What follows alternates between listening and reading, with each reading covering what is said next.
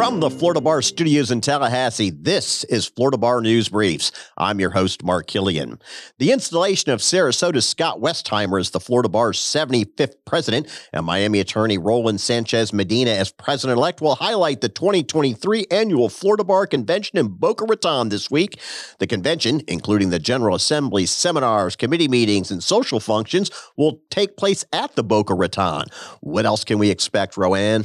The theme of this year's convention, Ready, Set, Connect, recognizes the annual event's status as the best opportunity for Florida lawyers to connect and network with one another. From section and committee meetings and luncheons and receptions to outstanding continuing legal education seminars, participants will have multiple opportunities to interact with peers and enhance their professional lives.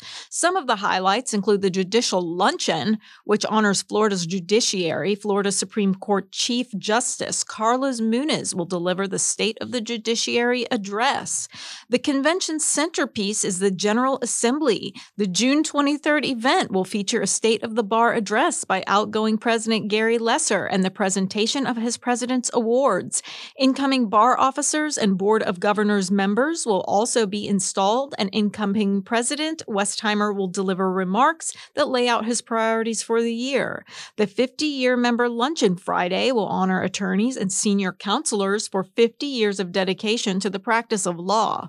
Former Supreme Court Justice Barbara Pariente, a 50-year member herself, will give the keynote address. Other presentations will be by Justice Jorge Labarga in recognition of 50-year member and former bar president Hank Cox, and Sia Baker Barnes in recognition of Judge Patricia Seitz, also a 50-year member and former bar president. There are more than 750-year members that are going to be recognized this year. And of course, you can read all about President Westheimer and his plans for the coming year in the latest edition of the Florida Bar Journal, which is hitting desks now. Aside from all the pomp and circumstance, a lot of work is conducted at convention by the bar's sections and committees. Jim, the Rules of General Practice and Judicial Administration Committee is going to take up a proposed amendment to Rule 2.140 when it meets later this week. What's it all mean? Well, the proposed revisions are the Rules Committee's response to a bar consultant's recommendations for streamlining the rule development process. Palm Coast attorney Paul Regensdorf served on an ad hoc committee of mostly rules chairs that crafted the response. He said the biggest change would remove a requirement that the Board of Governors vote to accept, reject, or amend a rule before it can be filed with the Supreme Court. Instead, the board would comment when a proposal is first publicly noticed, well before it's filed with the court. The board meets every 2 months, and not having to put a rules proposal on the agenda can shave months off the time it takes to complete a rules referral, Regensdorf said. The ad hoc committee would also eliminate a requirement that rules proposals be noticed in the monthly print editions of the Bar News before they are filed with the court. They would still be required to appear in the print editions, but not prior to filing with the court. Missing print deadlines has been a problem, and the proposals would still appear online and in print. The Florida Court's e-filing authority released its May stats for the statewide e-filing portal, and submissions jumped last month.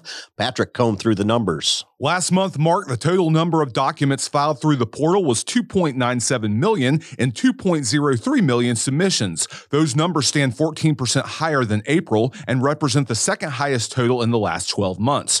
The record high for portal submissions came in March following the passage of HB 837, the Comprehensive Tort Reform Bill, which was signed by Governor DeSantis March 21st.